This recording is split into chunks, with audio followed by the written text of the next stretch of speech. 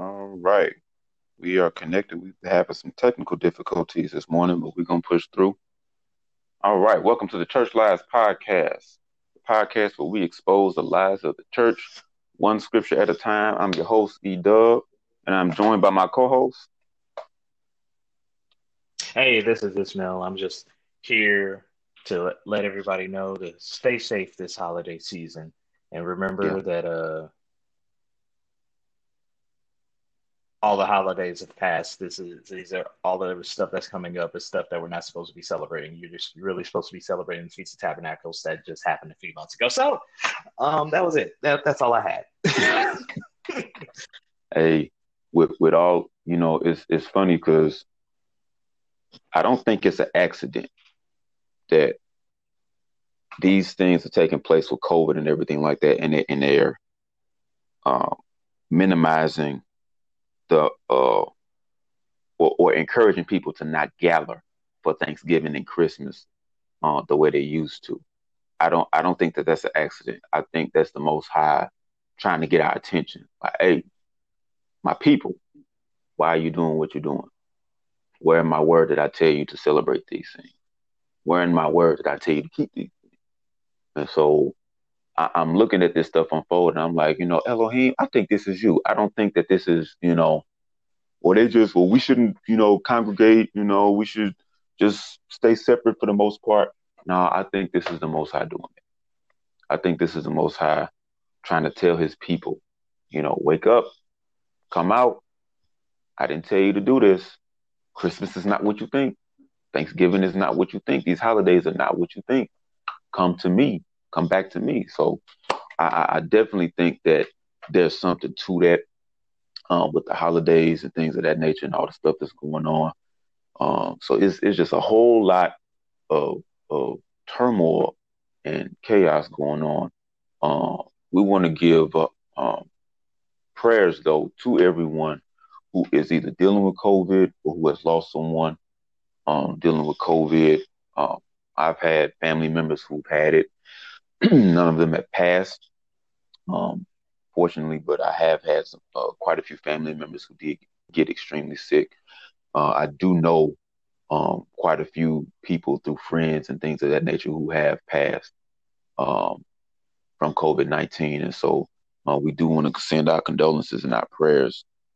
But at the same time, man, we got to ask ourselves, is this judgment from the Most High? Is the Most High trying to get our attention? The word is very clear when he sends pestilence and disease and famine and drought and things of that nature on the earth. It's a form of judgment. It's a way to get his people to turn back to him, to repent of their sins, to repent of their wickedness, and to seek him and to do what he told them to do. And so we need to look at that. We need to pay attention to that.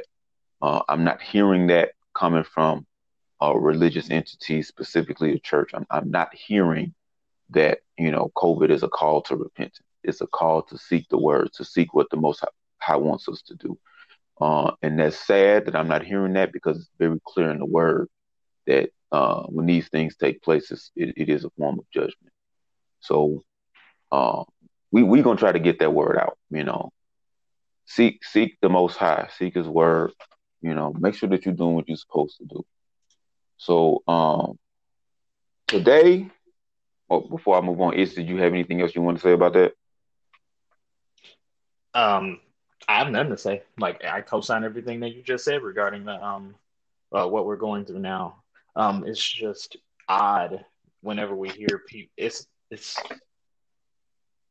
it's just really odd whenever you see people when it comes to what we're going through with this pandemic.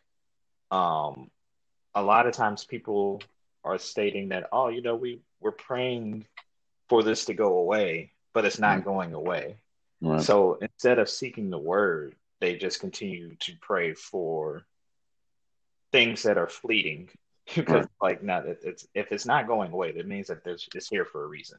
It's Mm-hmm, here for your either for your punishment or for your learning. And then that means you're mm-hmm, supposed to be going to the word in order to understand what's going on, the times that you're in, because it may have been prophesied, it may have been right. highlighted on. But instead of that, we've like a lot of times we've been taught to rely so much on the church for our Mm-hmm. understanding that we don't bother to go to the word for our understanding. Mm-hmm. So essentially, And go ahead. a lot of these church buildings closed and may have switched to online formatting. Um, it's truly like pretty much it's truly the time for you to lean not to your church's understanding and actually get the understanding from the text. Mm-hmm. And like you can't go to a building now. You got to Right. rely on yourself. You can't um rely on a person like a pastor's word or a preacher's word, especially when every time they say, "Oh yeah, it's going to," and then you see the contrary happens. That means Mm-hmm. that there's something not aligning. Mm-hmm. So it's up. It's definitely like this time, especially. I can't stress enough how important, how imperative is it for you to read the word for yourself. Right. Absolutely. I mean, when you look at it, pastors are dying from COVID. Church members are dying. Church leaders are dying from COVID. And you have to ask yourself. We say all the time, "Well, the Most High, he's going to protect us. He's going to keep us." But this disease is taking out, quote, his people. It's taking out Christians. It's taking out people who say they believe him and believe his word. And it's a difficult thing to rationalize in your brain because in your mind you're saying, I thought you would protect us. I thought that you would keep us, but our people are dying. Our church leaders are dying. Pastors are dying. And whenever there's a difficulty in this life, whether it's something personal you're going through, whether it's um, money stuff, whether it's life, you have to look at the word and see what the word says. The word is timeless. It has the answers. And the word shows us. I mean, we look at Matthew 24.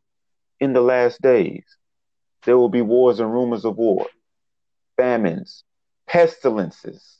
Pestilence is just a disease in various places. He said, these are the beginnings of the sorrow. We're living in a time of a worldwide pandemic, a worldwide pandemic.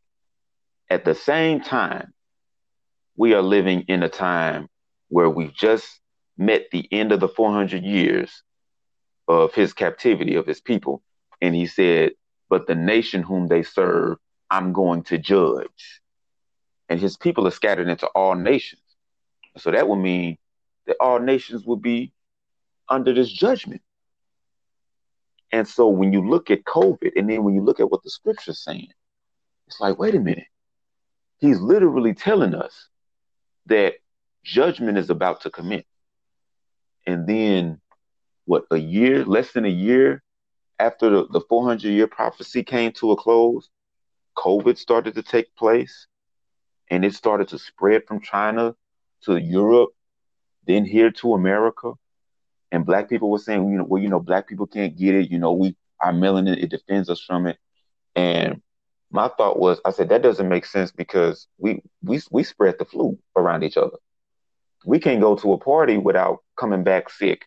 We spread flu, stomach virus, all that type of stuff around each other. How can we not spread this COVID, which is deadlier than the flu? And now we're seeing in our communities where it is wreaking havoc in families. I was a teacher and I had students tell me they lost aunties, uncles, grandparents from COVID. I mean, it's wreaking havoc in our communities, and we gotta stop and ask ourselves, Elohim, is this from you? Even though church has taught us, he doesn't do anything bad. He says in his word that he sends evil on a people when they commit sin and refuse to repent. He says that all throughout the word, that this is what he does. And so we got to ask ourselves, has he sent this to us? Because we have not turned back to him.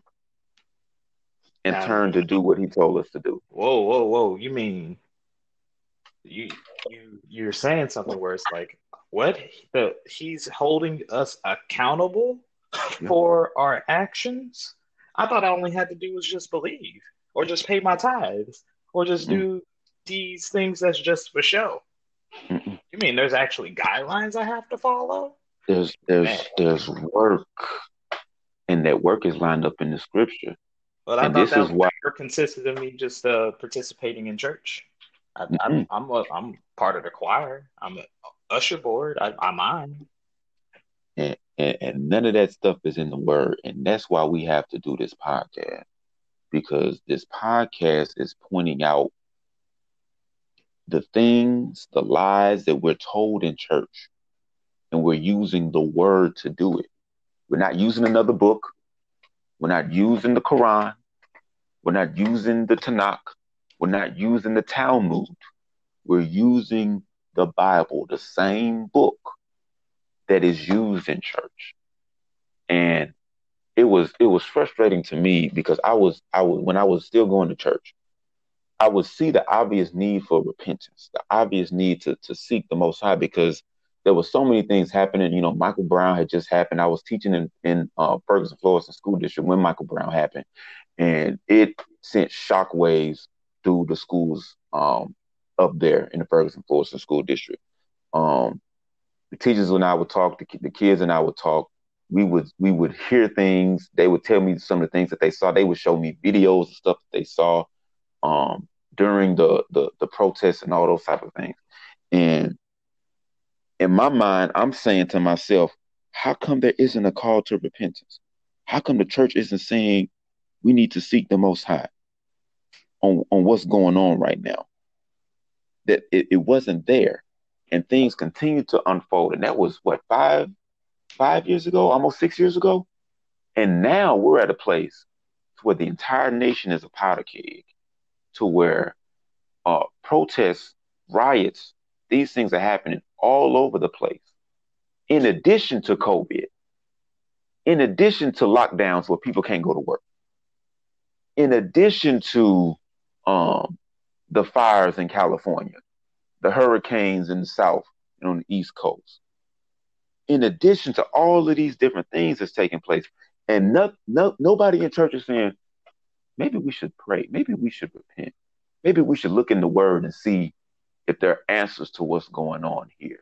And that's why we're doing what we're doing, because we have to point out that if you're looking for the answers for why things are happening, what's going on in the world, and how the Most High, um, how it relates to the Most High and what He's doing, you're not gonna get them answers from church. You're not gonna get them. You're not gonna get them. And so we're doing this to expose these lies and to expose the things that's happening now, and how it's going to continue to get worse, and how we're calling people back to the word. We're calling people back to the truth, because at the end of the day, his word is true, and his word has all the answers. His word has the instructions for the times that we're living in. His word has them. He said, as these things unfold, he who endures to the end will be saved. This is stuff that we got to go through. These are things that we have to endure. We got to endure the wars. We got to endure the pestilences. We got to endure the diseases. We got to endure the chaos. He said these things will take place. And so we want to encourage y'all, man, get in this word, get understanding. Get understanding. He says, seek wisdom, and with all thy getting, get understanding. Understand what's going on. Understand how to overcome.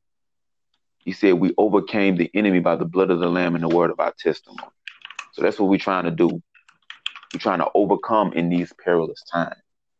And so again, we're praying for everyone who has loved ones who dealing with COVID, who have family, friends, maybe you dealing with it yourself, dealing with financial difficulties. And we're praying for you, we're praying for your strength, but you got to ask yourself, is this judgment from the Most High? Father, show me. If it's me, show me where I need to repent.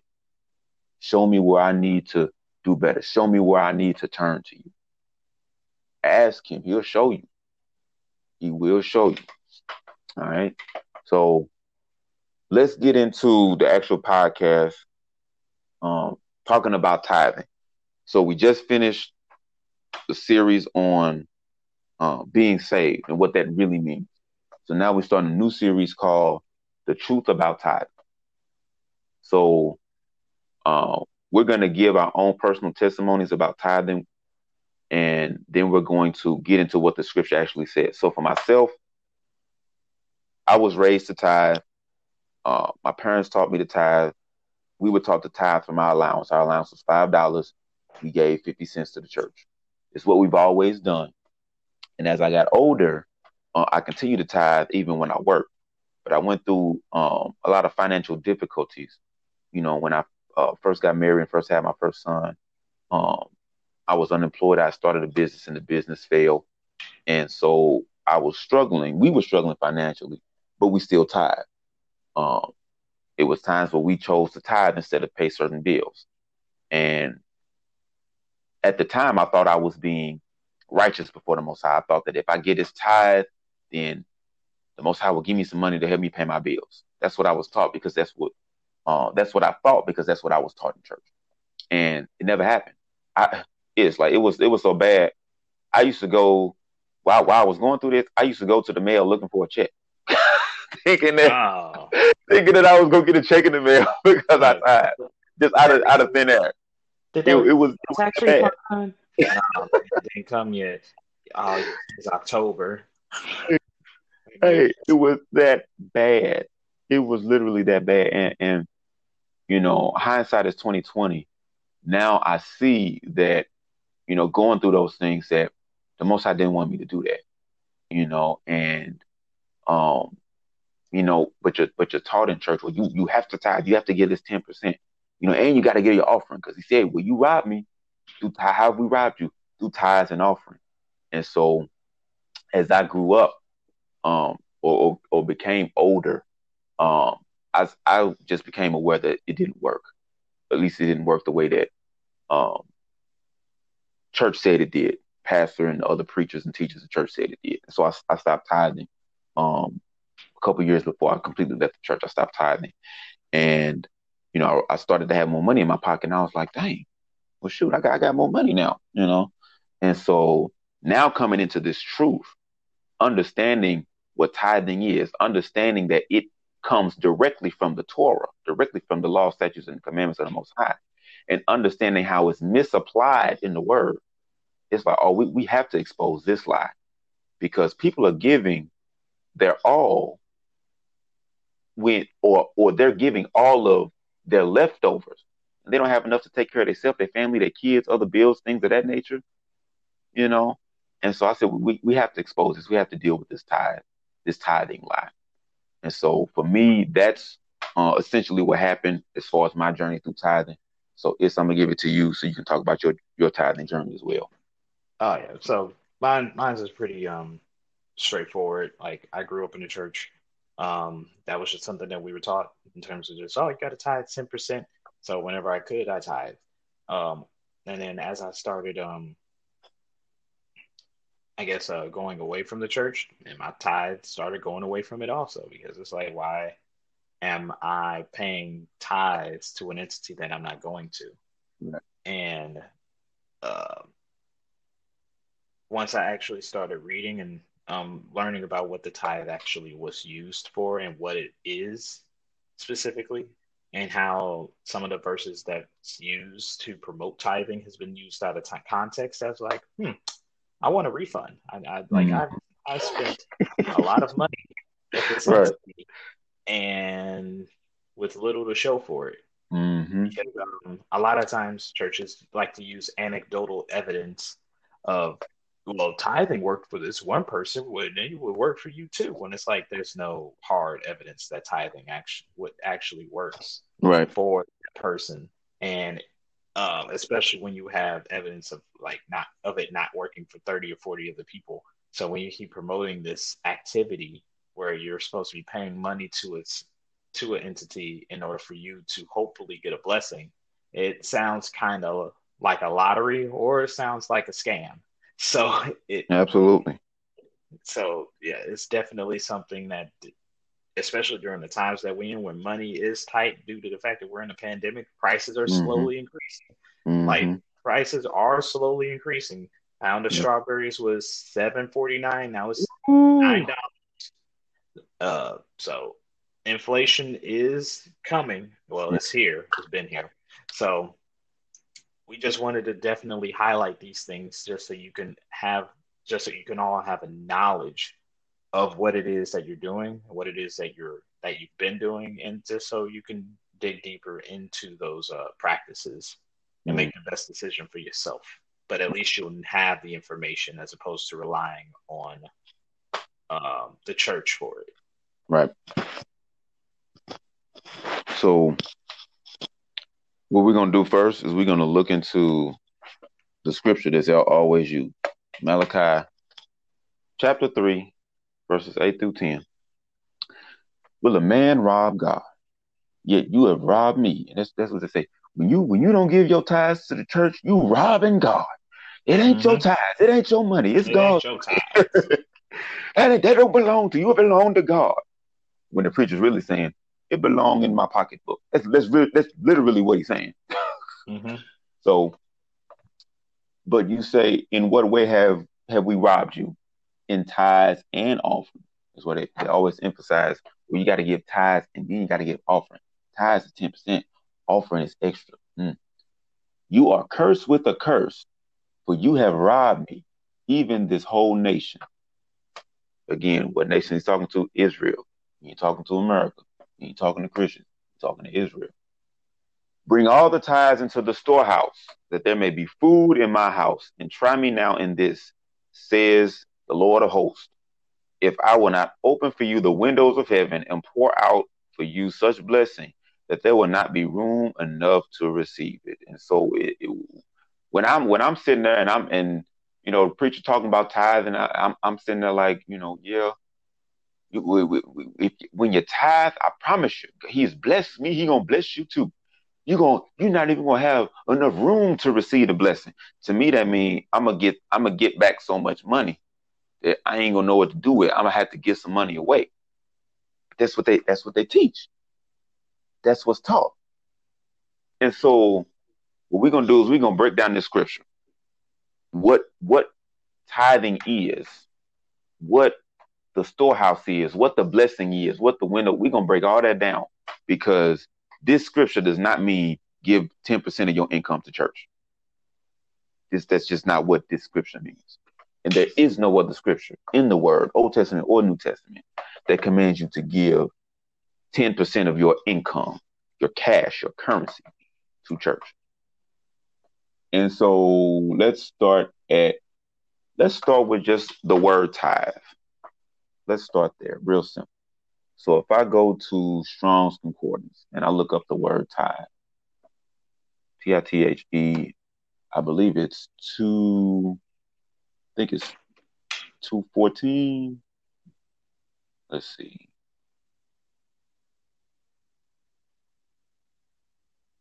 Where is it?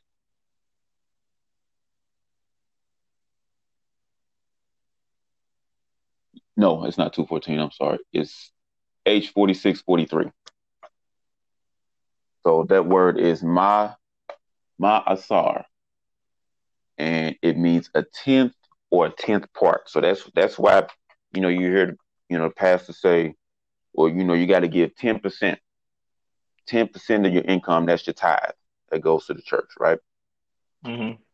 If we look at the scripture in context, let's see. He said, "Bring all the tithes into the storehouse." So it is presumed that storehouse means church. Nowhere in scripture does storehouse mean church. The storehouse is the place where you store what's precious. It's where you store your gold, your silver. It's kind of like a building that acts as a safe or a storage unit. So when Joseph in the scripture, Pharaoh had the dream, seven fat cows, seven lean cows. The lean cows ate the fat cows. What does it mean? Joseph said you're going to have 7 years of plenty, 7 years of famine. During the 7 years of famine or 7 years of plenty, you take, I think it was 20% or a fifth of the grain, and you store it up so that you can have food for your people during the 7 years of famine. So where they stored the food, that was the storehouse. That's literally what the storehouse is. Nowhere in scripture does storehouse say that it's the church. It is the church that we're supposed to bring these things. So if we keep going, he said, bring the tithe into the storehouse that there may be food in my house. The tithe is literally food. It is literally food. That's what the tithe literally is. And so if we look, as you was talking about Deuteronomy 14 earlier. Yeah. What were you saying about Deuteronomy 14? That's really the only time that money's brought into it. It's Deuteronomy 14 verses 22 through 29. And this is about the pretty much tithing, but it's also the 3 year tithe or the 7 year tithe. I forget the number, but I'll go ahead and read. It says like, you shall truly tithe all your increase of your seed that the field brings forth year by year. Oh, dang. So the tithe is not the paycheck, the income check that you get. It's not No, the child support payment. It's nope. not the financial assistance. It's No, not the income from your business. no, it's food. It's okay. It comes out Increase the of your field. grain. Okay. Yeah. So, and you shall eat. Well, I'm going to use the name. Mm-hmm. You shall eat before Yahuwah in the place which he shall choose to place his name there, and the tithe of your grain, of your wine, and of your oil, and the firstlings of your herds and of your flocks, that you may learn to fear Yahuwah always. And if the way be too long for you, so that you are not able to carry it, or if the place be too far from you, which Yahuwah shall choose to set his name there when Yahuwah has blessed you, then you shall turn it into money and bind up the money in your hand and shall go unto the place which Yahuwah shall choose. And you shall bestow that money for whatever your soul lusts after, for oxen, for sheep, for wine, for strong drink, or for whatsoever your soul desires. And you shall eat there before Yahuwah, and you shall rejoice, you and your household. And the Levite that's within your gates, you shall not forsake him, for he has no part nor inheritance with you. And at the end of 3 years, you shall bring forth all the tithe of your increase the same year, and shall lay it up within your gates. And the Levite, the stranger, the fatherless, the widow, which are within your gate, shall come and shall eat and be satisfied, that Yahuwah may bless you in all the work of your hand which you do. So the reason why I brought that verse up, because not only does it specify that it's about food, the only time that money is brought up is verse 25, and people use that money to buy food. Mm-hmm. So for the people who want to say, oh well, they use cows and oxes and all of that stuff and grains as currency. No, They no. use money, which was gold and silver. Yeah, they use. We're not trying to weasel your way out of this. They use money, Mm-hmm. but they use that money to then buy food. Mm-hmm. So the tithe was never about money per se. It is about food. The one time that money is mentioned, it's to buy food. So that You was know. one. Go ahead. No, you're good. I'm done. Okay. I was gonna say, what else is interesting? Because you was talking about the year. Verse 28 says, at the end of every 3rd year, you shall bring out the tithe of the produce of that year and store it up within your gates. So on the 3rd year is the year I'm supposed to tithe.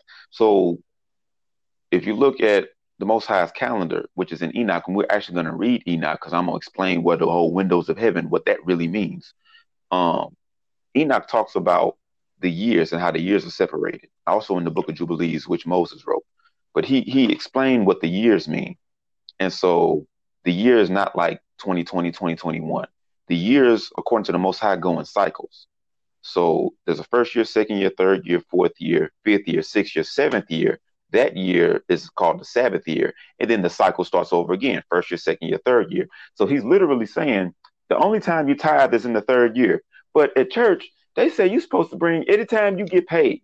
If you get $100 from your auntie for Christmas, you're supposed to bring $10 to the church and get that to the church. It, he said every third year, which means this happens every what 7 years. Yeah. Because the cycle is 7 years that you bring the tithe. So if that's the case, where do we get this? What anytime you get money that you're supposed to bring that tithe to the church when the scripture don't say that. He said you only Yeah. tithe in the third year, and that tithe is food. It's not even currency. Yeah, that's pretty much what we've been conditioned into believing, that essentially whenever we get paid, we're supposed to take 10% off top and give it to the church. Sounds like some mob stuff, Mm-hmm. but yeah, Mm-hmm. yeah, you go just cut off a little something that way you can reserve your salvation. Right.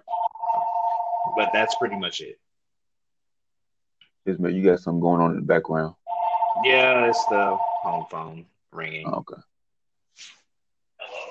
and then that. Yep, that's the issue of having a home phone, because now you Right. gotta actually listen to whatever messages it is that, and Okay. you're just like, oh, okay, that's all good. No wonder why I switched to cell phones, but it is what it is. All I right. mean, it came in handy like a few weeks ago.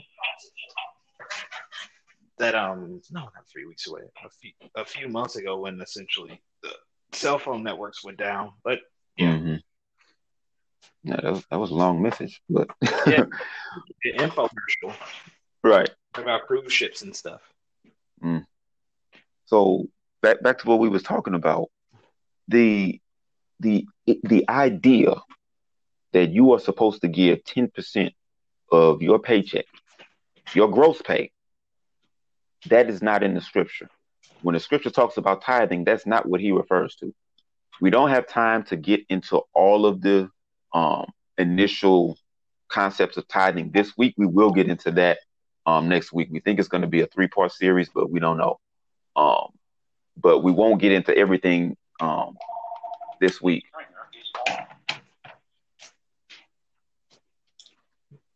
Sorry about that. Turned the phone Good. Okay. off. Okay. All right. So, but what we will do is we will deal with um, what it actually means, or literally what he's saying here in this scripture in Malachi chapter 3, verse 8. So I have to put this disclaimer out. The Holy Bible that we have in America is not the complete Word of God.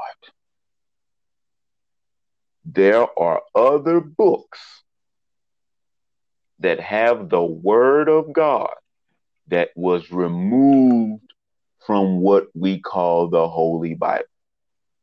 And people say, well, that the first Christians, they decided what books was written. They decided what was inspired by God and what wasn't. Believing that statement implies that everything that the Most High said is not important. There we go. Simply believing that statement. So you're going to tell me that these books that these guys wrote was inspired by the Most High, but these books that these guys wrote was not inspired by the Most High, even though some of the books were written by the same people. Some of these books that Moses wrote were inspired by God, but some of these books that he wrote was not inspired by God. So we're not going to include them books. No, you lying. Mm-hmm. You hiding something. Yeah. What you hiding? That's What are you yeah. hiding? That's definitely something that needs to be addressed, because just from me stepping away Mm-hmm. from the church and just reading the word, as well as just researching, you come to realize that when it comes to other faiths, like Muslim or Buddhist or Hindu or anything like that, their sacred text They only have one. They only have one version. It's just that you don't Mm-hmm. hear about the New International Version of the Quran. You don't hear about the New Living Right. Translation of the Torah. You don't hear about um, Right. any other versions of whatever book. It's just that text because um, it's pretty much the notion that whatever it is that you believe in is in that text. There's no need to edit it. You just got to read it. They Mm-hmm. encourage you to read it. Mm-hmm. Whereas with there's a concerted effort in Christianity. Oh, I don't like this version, so I'm just gonna create my own version. Well, I don't like this practice, so I'm just Mm-hmm. not gonna do it, and then I'm gonna make a text that supports my theory by not including it, or and Mm-hmm. we tend to get into arguments about just the version of the text that we're reading, not even realizing that Yep. wouldn't it be important to have something that's consistent?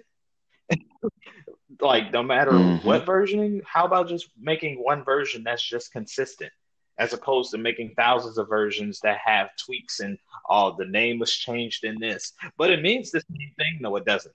Oh, Mm-hmm. a verse was taken out here. Well, it wasn't important enough. No, how do you know that? Oh, this chapter was taken out. So how about these 5 chapters are taken out? Oh, we're just going to take out this book. So now essentially you're left with a text that is incomplete. Is not only incomplete because the books have been taken out. It's incomplete because the books that were left in, some of the chapters in those books were taken out. So Yep. Psalm, Acts, yeah, they got missing chapters. some things Yep. have words that were just substituted, saying, "Oh yeah, the name," and Mm-hmm. then they condition you into thinking that whatever was substituted, that's like that is not important because more specifically just the names. Oh, the name's not important, blah blah blah. We the Most High has many names. No, that's not what that means. It's It yeah, ain't and God and it ain't Lord. it's it's That especially them ain't his when names. there's a whole commandment. There's a whole commandment in the Ten Commandments saying, "Thou shalt not." Yeah, exactly. Don't change his name. Don't use Right. his name in vain, which means don't essentially Right. ruin it or bring it to nothing. There's value. Mm-hmm. There's value in that name. And for you to Right. simply just say, "Oh, we're just," he has many names and all that. You, oddly enough, whenever you hear people state that oh, the Most High has many names, all the Lord has many names, they're correct, just not in the way that they think that they're correct. The Most High has one name. Mm-hmm. His opposition has many names, Mm-hmm. but the Most High has one name. He does have titles that serves different functions, Mm-hmm. but there's only one name. Whereas his opposition, Right. you already know what it is. I don't even have to get into it. He has many names. What? Satan, Mm-hmm. Beelzebub, uh, Lucifer, Morning Lucifer, Star, Baal. Baal. There's there's uh, there's so many names that you could call them. But I digress because if Mm-hmm. one this lesson is about tithing. Once we because Right. yeah because if we wound up getting into that, then well, it involves a lot more stuff that we need to get into. But it is definitely important to know that Right. whenever it comes to this word, this text, it's important to realize just how much stuff was taken out. So when we reference a book like Enoch or Jubilees, it's not a matter of oh man, they're just doing this stuff, or they're just trying to be divisive, or and go through other texts. Oh, that Mm-hmm. stuff was already been disproven. I mean, you could say whatever you want to say, but whenever the word, because Enoch's referenced in Jude, whenever the word essentially states that, then Mm-hmm. that's on to look into it, and you got to use your discernment on whether or not things Mm-hmm. line up. So that's my Right. piece on it. And and uh, and Enoch is referenced here in Malachi 3 verse 8. And if you don't know what Enoch was talking about, then the whole windows of heaven won't make sense. People think the windows of heaven. Well, that means that God's going to open up heaven and he's going to send you a message and he's going to send you a blessing. You're just going to be so blessed. No, Enoch explained what the windows of heaven was. And it is very interesting that they left the book of Malachi in that talked about this, but the book that gave it its context, they took that out. That's the importance of precepts. Yep. The context of the windows of heaven, anytime you see windows of heaven in the scripture, the context of that is found in Enoch. What he's saying is literally found in Enoch, but they took it out. And we're going to deal with that a little bit more, is because who gave these people the authority to tell the Most High what you gave this person? We don't feel like it was inspired by you, so we're not going to include that. They don't have that authority. If you go to Deuteronomy, chapter 12, verse 32, it's very clear when he says, what things soever I command you, guard to do it. You shall not add to nor diminish from it. Yep. So essentially, in layman's terms, the Most High said, he said what he said. he said what he said. Don't change it. There's nothing. Don't change it. He said what he said. Don't take away from it. All these people want to bring in their philosophy about the word and all. We took the book out because we didn't feel that it was a work that would. No, that's not your judgment. That's not your call. No one called you to take anything out. No one called you to add anything to it. He said what he said. So it's up to you as the shepherd of his flock to preach what he said, as opposed to you adding in extra stuff. Oh, the windows. Oh, that means that he's going to bless you in this thing. Well, where did the windows reference come from? Oh, that's not important. How's that not important? You keep referencing it, so it must be important. You just want to use it as just a way to get people to make people feel good about giving money, because now all of a sudden they're not giving out of the goodness of their heart or to please the Most High. They're giving because they're expecting something out of it.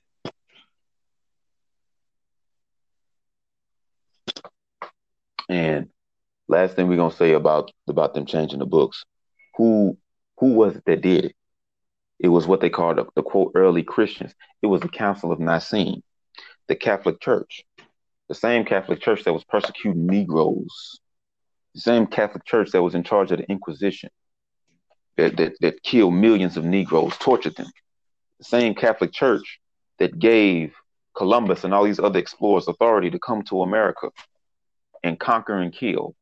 The same Catholic Church that gave the white man the authority to come to Africa, snatch his chosen people from the kingdoms that they were in Africa and bring them to America and the West Indies and different areas in Central America and South America and force them to work.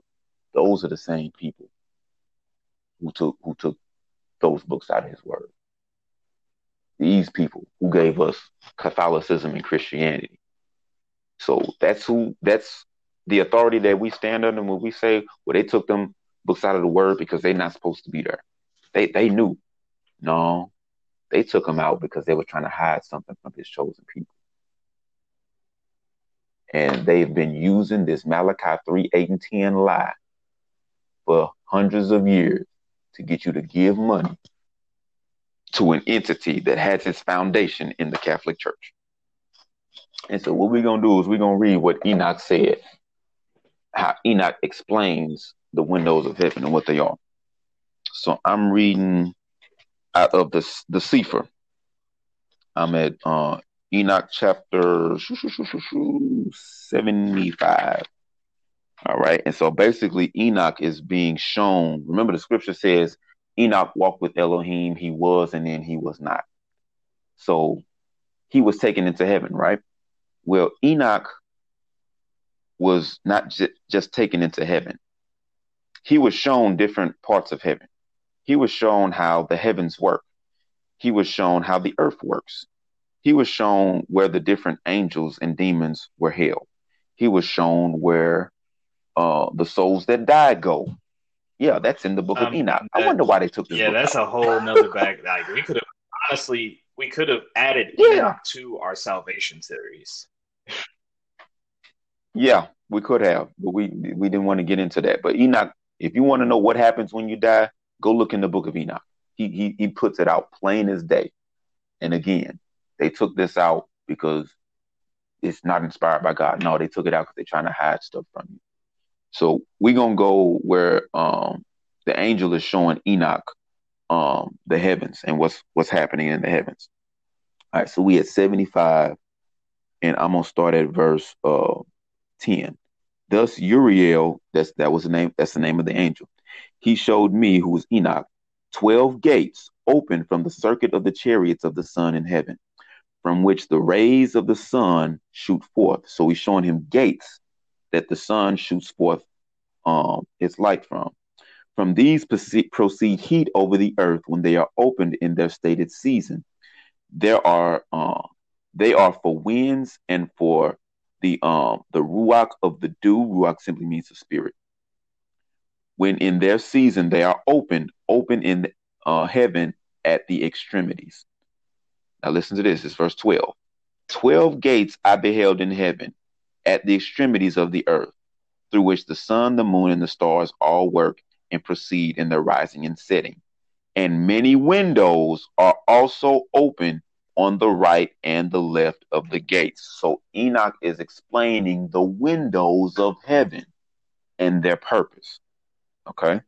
So we're going to go down to, so that's the end of 75.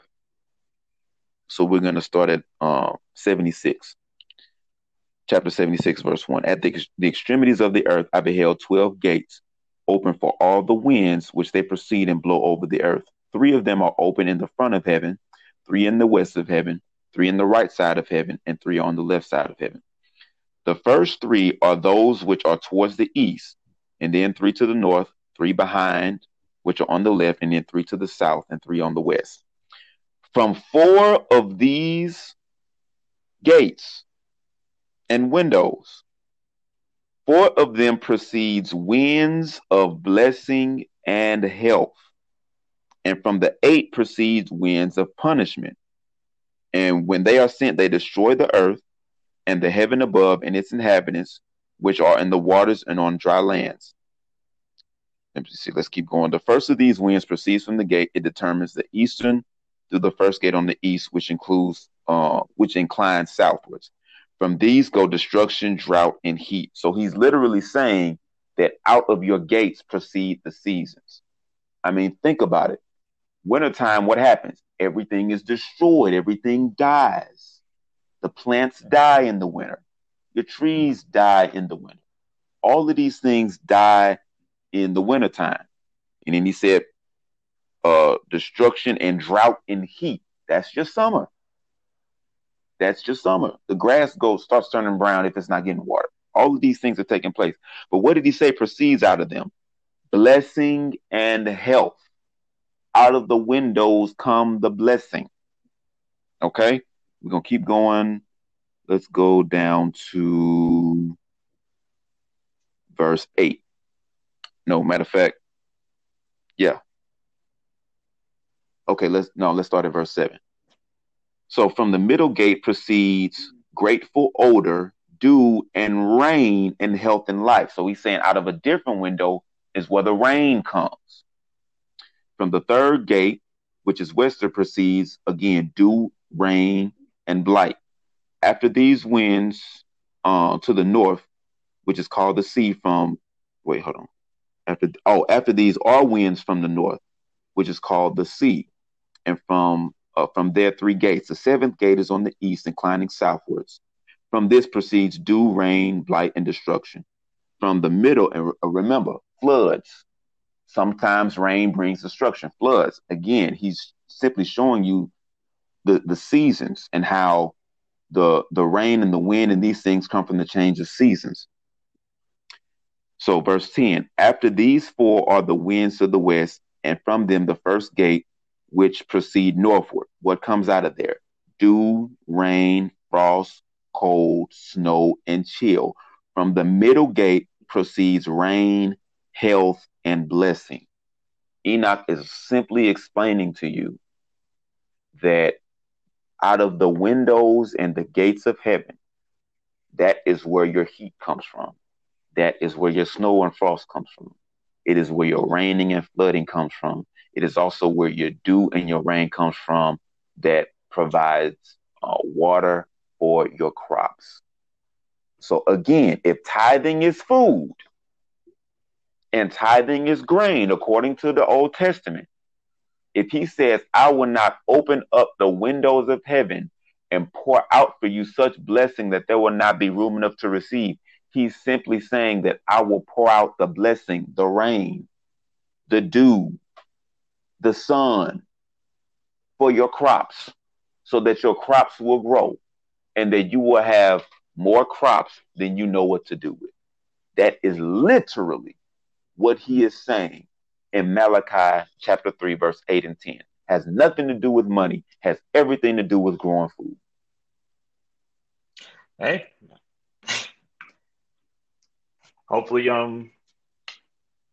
that's not really hopefully. So that's why it's important. It's so imperative for you to read the word for yourself of these things that Mm-hmm. are often not even talked about whenever it is you go to a service or Bible study or anything like that, because a lot of times people don't want to ask, and whenever they do, that They're it's never simply talked about. swept under the rug, or Mm-hmm. it's just something that your teacher was taught, and not necessarily something that was held Yep. up by the word, or at least the verse that they use is Yep. taken out of context.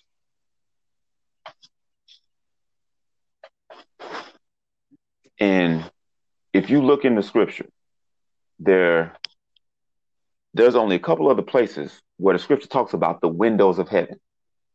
And they're both in Genesis. Genesis chapter 7, verse 11, and Genesis chapter 8, verse 12.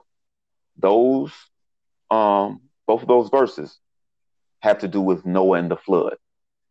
And he literally is saying, matter of fact, let's read them real quick. Genesis chapter 7, verse 11.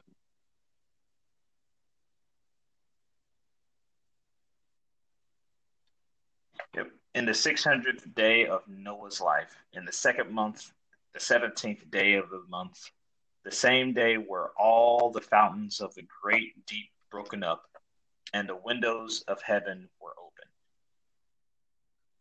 And the Read verse rain was 12. upon the earth 40 days and 40 nights. So he's saying again, the windows was open and the rain came out of the windows. So we talking about the flood. He opened the windows of heaven to pour out the rain, which is needed for your crops to grow. Let's go to chapter 8, verse.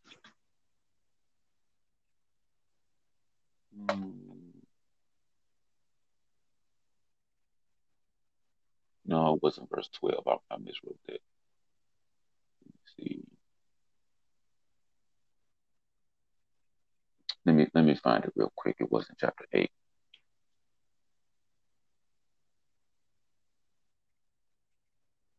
Oh, it's verse 2. Okay. It is chapter 8, but it's verse 2. I don't know why I put 12 in there.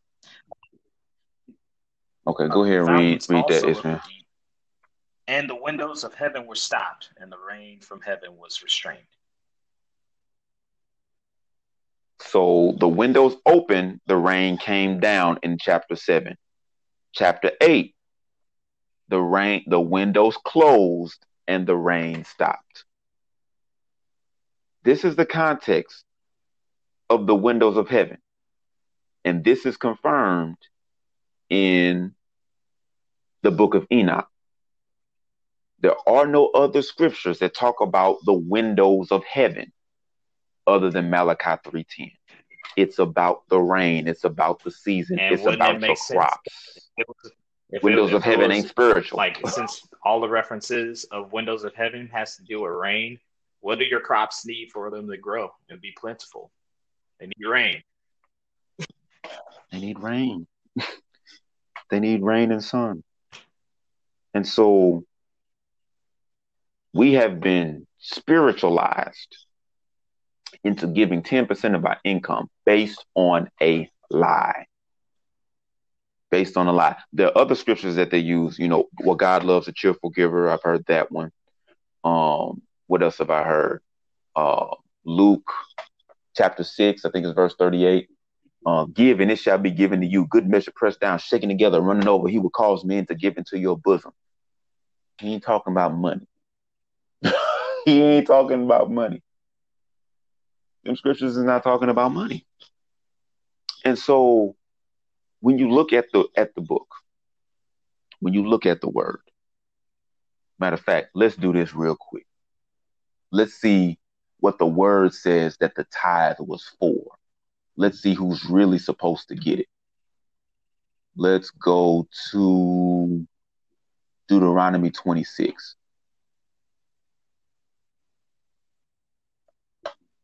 We're going to see who really is supposed to get the tithe. All right.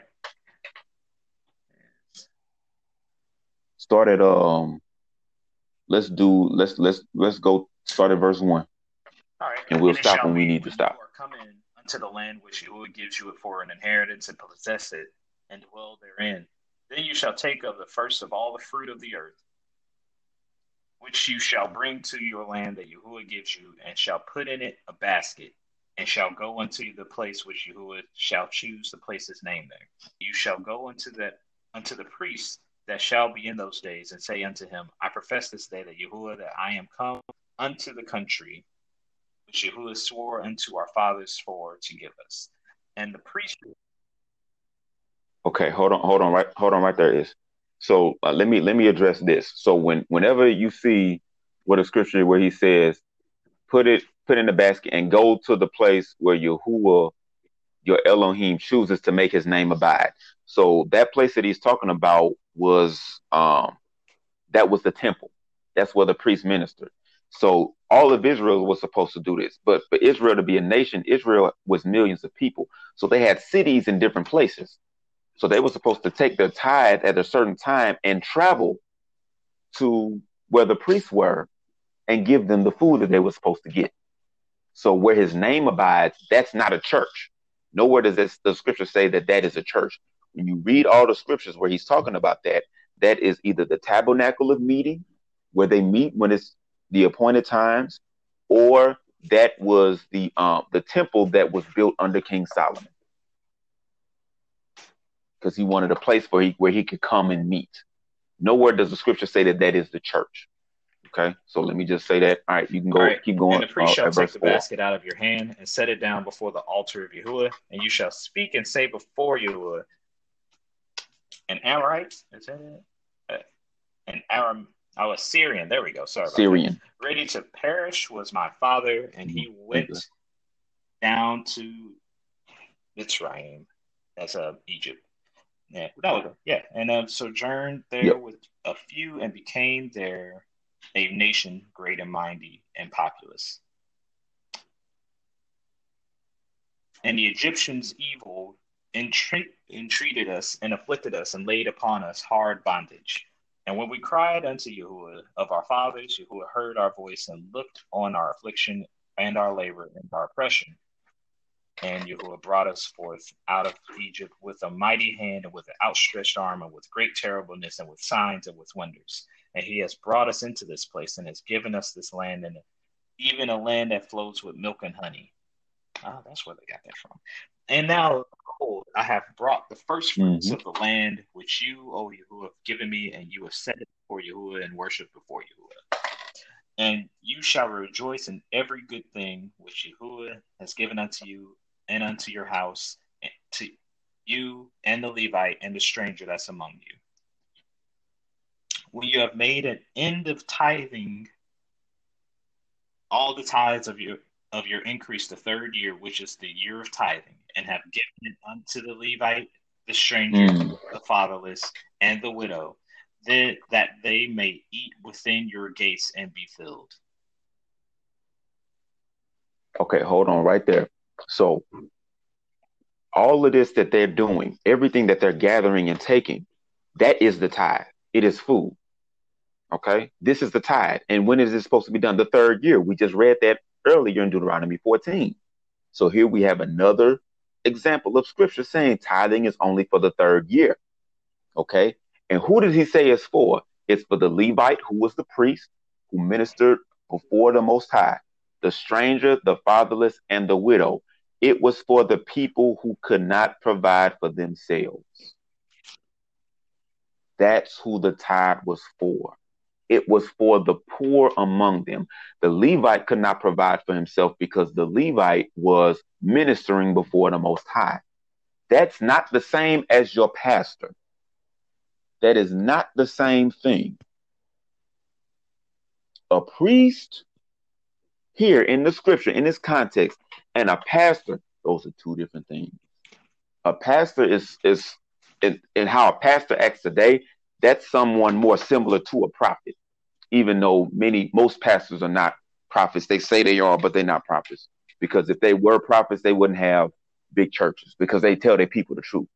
Prophets told their people the truth. And if you tell your people the truth, they're not going to want to hear it. They're going to leave you. If you look in the scripture, most of the prophets were rejected.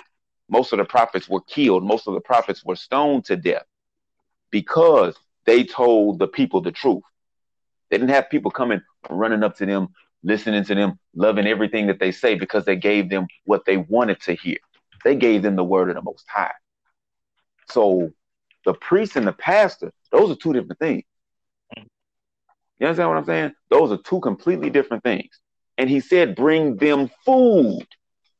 If you want to take canned goods and all type of stuff to the church, by all means.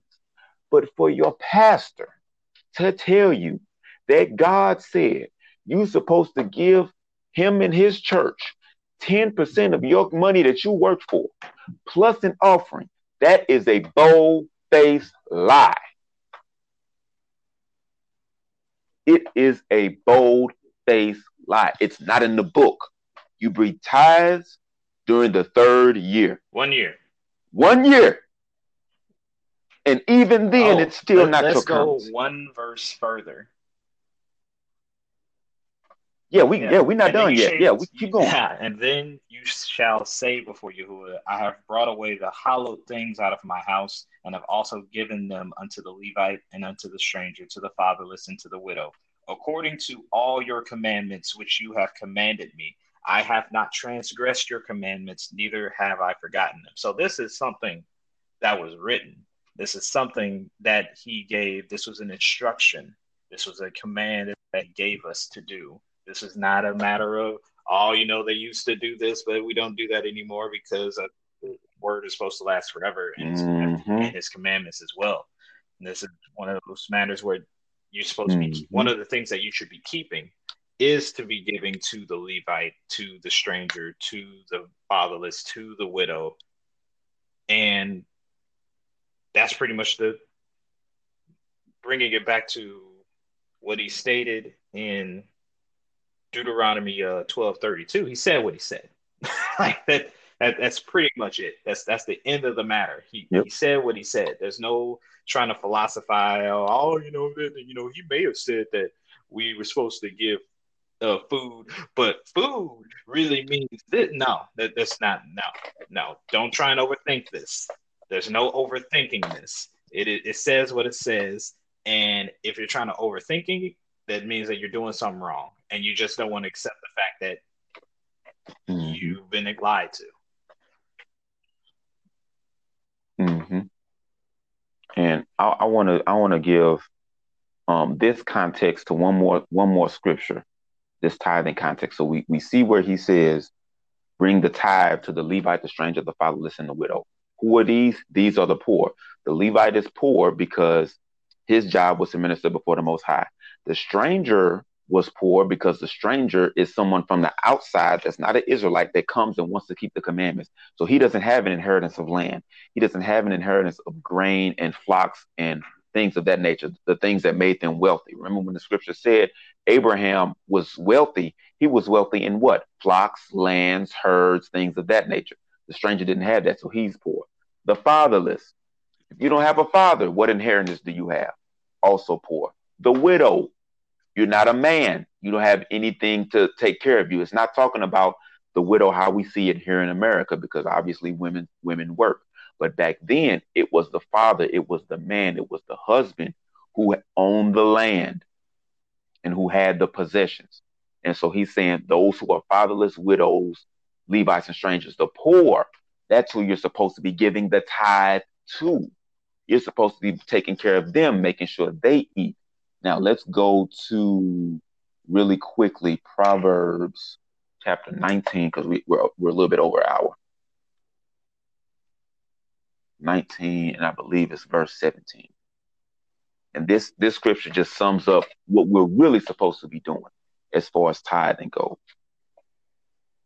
He that hath pity on the poor lends unto Elohim, or unto the Most High. So when he says he that has pity upon him, he's saying he that gives to him. You see the poor, you have pity on him, you give to him. When you give to the poor, you lend unto the Most High. And that which you give, the Most High will pay you back. So he's saying when you give to the poor, the what? The Levite, the fatherless, the stranger, the widow, the ones who cannot provide for themselves, you're keeping his commandments. And by keeping his commandment, he will give that back to you. There is no command to give 10% of your income to the church. If you are getting food and taking that food to a food pantry or the local church or a food bank, and that goes to the poor, that's an example of tithing.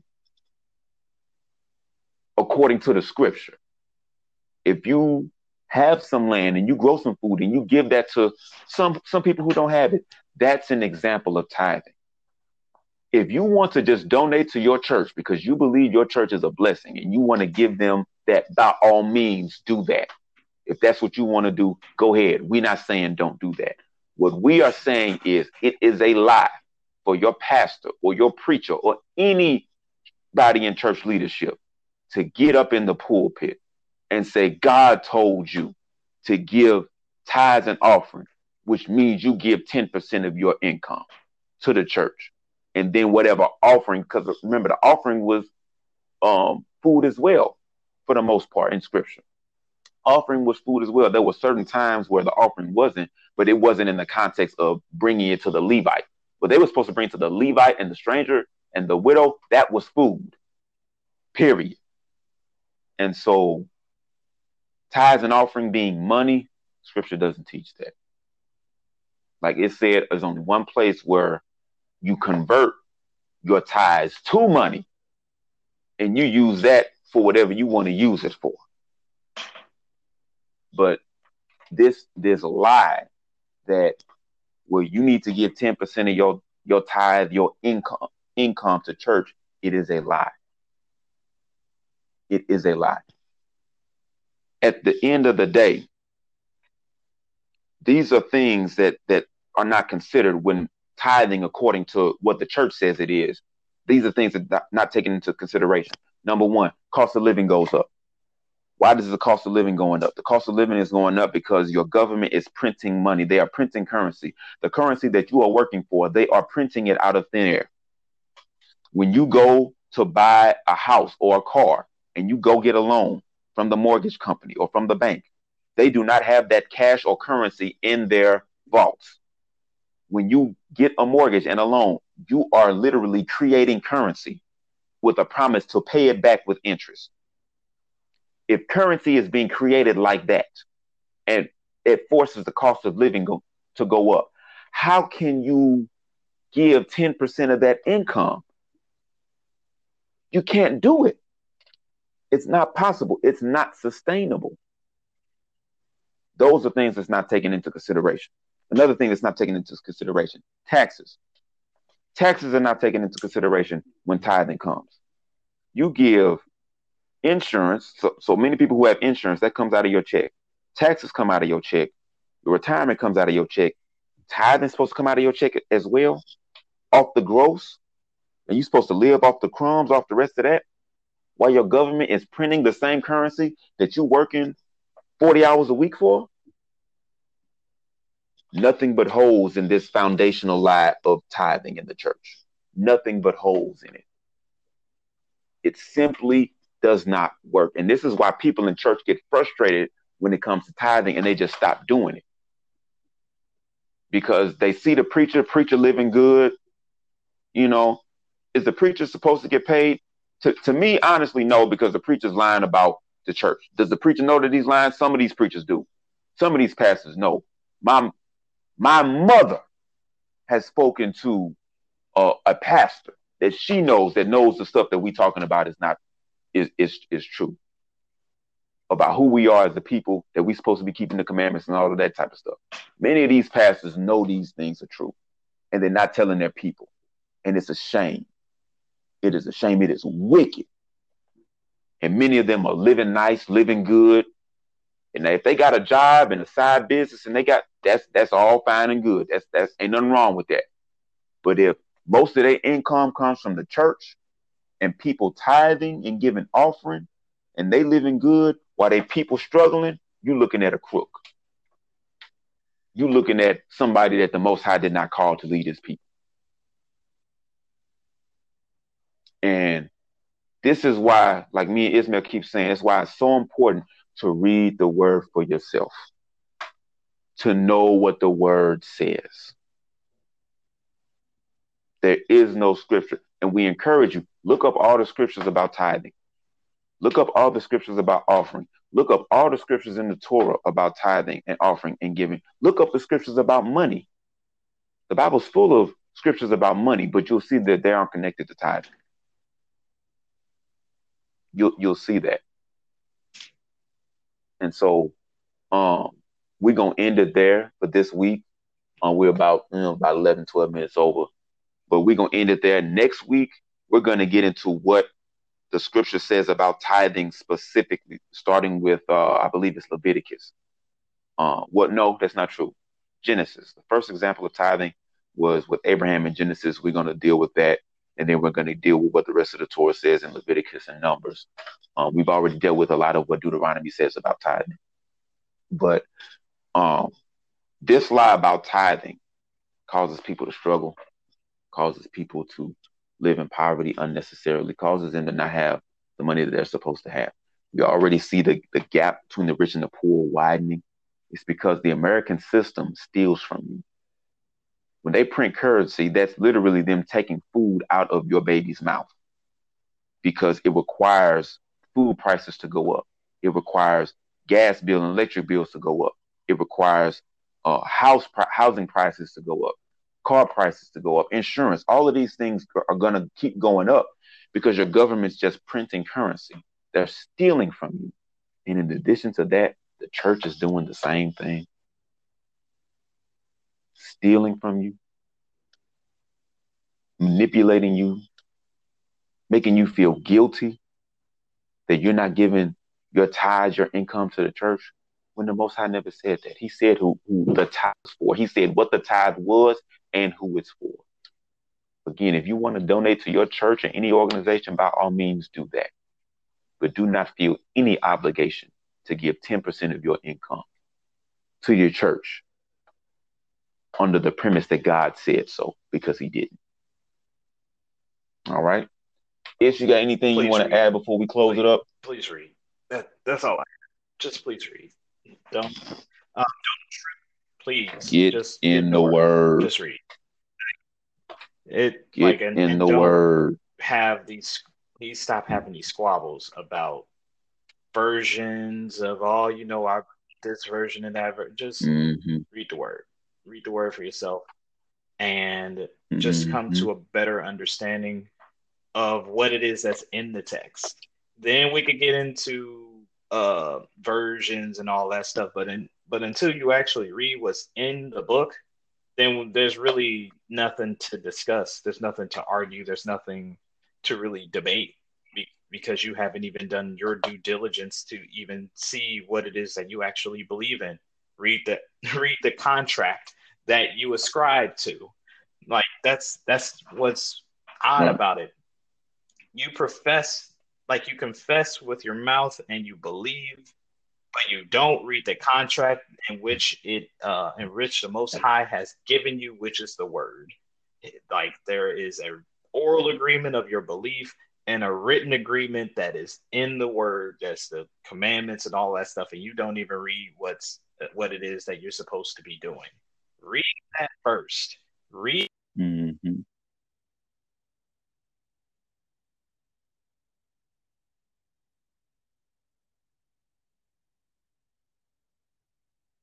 Yes, I think you cut out. I'm not sure if you're on mute. Okay. But I think we lost this. But we're gonna go ahead and close it out. Um remember, please remember, the word, the most high is true. His word is true, but the church is a lie. God bless.